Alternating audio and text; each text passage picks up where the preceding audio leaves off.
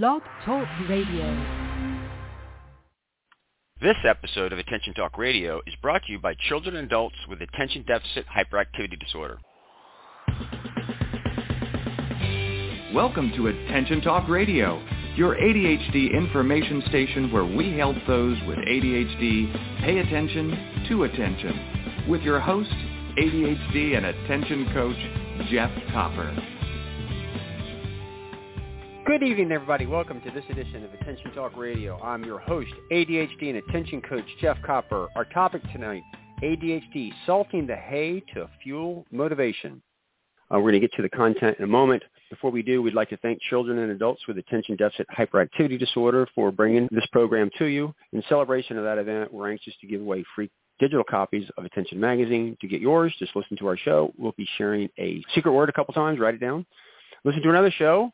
And write down the secret word of that show, and then just email me just the two words. That's all you need to do. Email address is attention@attentiontalkradio.com. When we get it, we'll forward it to Chad. We'll get you a PDF copy of the current edition of Attention Magazine, and they'll send you a PDF copy of the next edition when it's in print.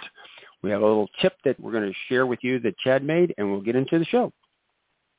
When you have ADHD, putting in an 8-hour workday while maintaining maximum concentration can be a challenge. Here are some strategies to help. Make your physical environment less distracting. Use your laptop, smartphone, or alarm to track appointments and deadlines. Break up long tasks into shorter ones. Take breaks and walk around. Before you leave work, take 5 minutes to organize your work area for the next day. To learn more about workplace issues, visit chad.org. Thank you so much, Chad, for your continued support. For those that are not aware, Chad is the largest not-for-profit organization that advocates on behalf of those with ADHD. We encourage all of our listeners to either donate or become members to support Chad. Financial stability is really important for them to have the resources to have people lobbying on Capitol Hill for the ADHD community and working with different regulatory agencies on wording to make sure that those with ADHD get the accommodations that they need in order to thrive. Again, for more information, to donate or to become a member, go to chadd.org. Our show tonight is being repurposed for you going back a while back. I've known John Wilson for a really long time, and the metaphor of salting the hay, that you can take a horse to water, but you can't make them drink, but you can actually salt the hay, is a great metaphor to understand working with people, particularly teens and other adults, really, to kind of help them move forward. So we are repurposing the show. You enjoy it. And so with all that, John, welcome to the show. Well, thank you very much. Well, it's a thorough introduction, but we're going to go a little bit further because this is ADHD Front Row and Central. And John it is wintertime, I want to remind you, and John's in North Carolina, and he is jam-packed his day, and because he's going to go whitewater rafting or kayaking or something tomorrow in North Carolina. I remind you, it's January. It's wintertime, and he's going to go on a river in the middle of the mountains in North Carolina. He's crazy, and he's getting that in because he's got to get his rest before he goes to Costa Rica at the end of this week on another adventure. So hats off to you, John. You're welcome to be off of your game and stressed out, so because this is all ADHD, and we welcome you. So, again, we're anxious to get into the topic. Fair enough? All right. Yeah, jump in. So I want to kind of frame this out. I had an interview with Melissa Orlov a couple months ago, actually at the CHAD conference for Attention Talk Video, and it kind of occurred to me that ADHD is such a self-regulation issue for those with ADHD. If you've listened to the show, you've heard me talk about and sing my praise over Dr. Barkley for kind of bringing that to our attention. And I think tonight is really about self-regulation for the parents. And I think if you listen to the fundamentals of this, you can actually begin to identify with your ADHD child in terms of motivation, because it is the ability to pause and use your brain to override automatic behavior to change your behavior. And parents so often are working with kids, and that notion of just yelling and screaming at your child to try to get them to do something and saying they're not motivated, it takes a level of self-regulation for you to pause and override those instincts. And I think John's got some spectacular things to help you pause, catch your breath, and begin to pay attention to what's going on. And you know us, Attention Talk Radio, we're all all about paying attention to attention, and give you some things so that you're just not yelling and screaming, and you actually can kind of work with your kids in order to kind of help them motivate. And so to begin, I do have to ask you, John. Can I tell a quick story just to sort of frame what we're talking about? Yes, please. All right. So, in any given situation, you have a couple different choices. Your child has done something that requires a reaction on your part, and in one hand you've got a cup that's filled with solutions. These solutions, if you sprinkle them on the situation, the situation is going to improve. It's going to put the fire out. In the other hand, you've got a cup, and the techniques that you're going to use there actually act as an accelerant, kind of like fuel gas. And if you sprinkle that on the situation, you're going to end up with a dumpster fire, right? And so you've got two choices, typically. And so sometimes we react and we just grab the first thing we see, and sometimes it was water and it put the fire out and we're lucky, and sometimes the thing that we grabbed right away was gas, and we thought it was water, but it turns out it was gas, and we've got this big situation. But what you're talking about is really, you've got the situation in hand. You know that you're going to have to do something, and you look to your left, and your left hand is this cup of solutions, and you look at it, and then you look in your right hand, you see, fuel, and you know that it's fuel. And then you look back in your left hand, and you see the water, and then you're drawn to the right hand because in the right hand is gas. And so you set the water down and you fling the gas on the situation, and, what do you have? You've got a bigger mess. And sometimes you do the thing that you know isn't going to work. You know that nagging or nattering or yelling or screaming or, poking the bear, you know that it's going to react badly, but we do those things anyway because sometimes, quite frankly, we're human beings and we get caught up in the moment. But what you have to remember is that even if sometimes flinging a little gas on the situation makes you feel better in the moment, it's always a bigger mess to clean up, and there's always a bigger consequence for you, not for them, but for you. And so if you think about what you want to achieve in that moment, the thing that you want to try and get out of it, and then approach a situation from that perspective, what's the best possible solution I could get coming out of a situation, absolutely changes the way you interact and interrelate with your kid. That was spectacular. But the ability to do that is you actually have to stop and think and say, no, I'm not going to throw gasoline on this fire, which is what tonight's all about. So let's get into stuff. I do have to ask you, the title Salt the Hay, I had never heard that before. And well, I have to credit Suzanne Stevens. She is an author out of Winston-Salem, and years ago, she gave me that quote: "You can lead a horse to water, but," and she asked me to finish it. You can't make him drink. And she said, "That doesn't feel very powerful, does it, John?" And I said, "No, ma'am, it does not." And she said, "Well, what can you do?" And I said, "I don't know. What can you do?" I was a young pup just coming to the field. I couldn't wait to figure out how to make a horse drink the water that I led him to. And she said, "You can make him thirsty. You salt the hay."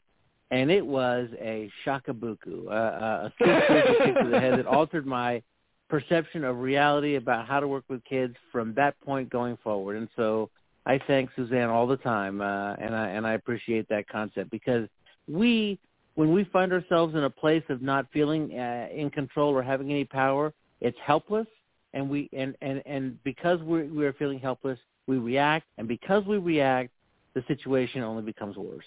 Yep. And John, I'm loving everything you're saying, and you're teeing this up so great. And I think that we all hear metaphorically to halt the hay, there's rewards and there's praise. And those are those automatic kind of go-to things, but you have a lot of other ideas on how you can salt the hay a little bit. Yeah. Can you share some of that with us a little bit? Because I think there's a lot more tools in the toolkit than what people realize. Absolutely. So, a big part of that workshop also was done based on some of the work by Rick Lavoie. And, he is a tremendous advocate for young people with learning disabilities, and somebody I've learned a lot from. And he wrote a book titled Motivating Unmotivated Kids. And in that book, he spells out that there are really kind of three areas of motivation or not three, but several areas of motivation for students. They include praise, rewards, validation, prestige, power and control, and then time and kindness. Now, the basic premise there is, if you are rewarding somebody who really kind of an important part of what they need is your time, your quality of time, and that's their currency, and all you're doing is giving them, praise or prestige, and those things don't matter to them, well, then that's not very motivating. And so part of the assignment that I give parents when they think about this is really take a look at what really juices up your kid, what really motivates them, and then based on what they find motivating, you can start to tailor your responses to what they're doing. And you were talking about praise. There's research out there now that indicates that praise can actually be as harmful as it is helpful. And when I initially tell that to people, they look at me like I've just gone bananas. But it's true. If you praise, and again, a lot of this work is based on Carol Dweck, Dweck, and but if you praise kids for things they have no control over, like being pretty or smart, then you actually disenfranchise investment from them, because what if I do something and then you don't think I'm smart anymore? But when you praise kids for things like effort and stick-to-itiveness and kindness, things they have control over, then that can be incredibly powerful when you are specific with your praise. But if you just say, hey, what a smart kid you are, kids don't have control over how smart they are. They have control over how much energy and effort they put in to learning information. And that's a critical distinction, because you certainly don't want to think that you're helping and actually undermining a particular situation. Absolutely. John, I need to go to break real quick, and we come back. I want to talk about, because it just dawned on me that I heard you talk about this in November, and I've actually implemented exactly what you said. I want to kind of share my personal story with that. But before we go to break and come back and kind of go through this stuff, I want everybody to I'm looking. I don't have the website on my sheet. John, what's the website, the SOAR website? Is it SOAR.org? It's SOARNC, as in North Carolina, .org. So SOARNC.org. And tell our listeners a little bit about SOAR real quick. Well, we are America's premier adventure program, learning specifically supporting kids with learning and attention challenges. We have a academic school for middle and high school students. We have summer programs that the adventure summer programs that take kids snorkeling, scuba diving, backpacking, rock climbing, whitewater rafting, hiking, horsebacking, surfing, sea kayaking, fishing, all over Florida, South Carolina, North Carolina, Wyoming, California, Belize, Costa Rica, the Adirondacks. And then we also have a gap year program for young adults that need maybe another year or two of seasoning before they transition into college at our base camp in Wyoming. And we are the largest summer camp in the world that serves this population of kids, and we are one of the most respected programs that serves this population in the United States and abroad. So it's just been a real honor and privilege to be a part of it. Maybe someday you'll start kind of quoting me, because I keep kind of every time I interview, I keep kind of plugging you, because you make it sound like there's so much fun going on in these things. But what I've come to realize as a high adventure scoutmaster is when they're going on these high adventure things, there's a lot of life skills that are being taught, like budgeting and social skills, that these kids don't realize sometimes that they're learning when they kind of do that stuff. And so it sounds like John's like it's really kind of like it's like Disneyland, but it's not. There's a lot of learning that's kind of going on in what they're doing, and I think that particularly for kids with ADHD, they get a lot out of these programs. So our secret word tonight is fuel. With that, it's SOARNC.org, and with that, we'll be right back after these messages. Your life, your world, your choice. This is Attention Talk Radio. Are you always late? The Time Timer is an award-winning time management solution that's helped millions of people with ADHD manage life better. As time passes, Time Timer's bright red disc disappears. Visit timetimer.com and use the discount code ATR for 15% off. Transform lives as a professionally trained ADHD coach at the ADD Coach Academy. ADHD coaching is in demand, a calling, and a career.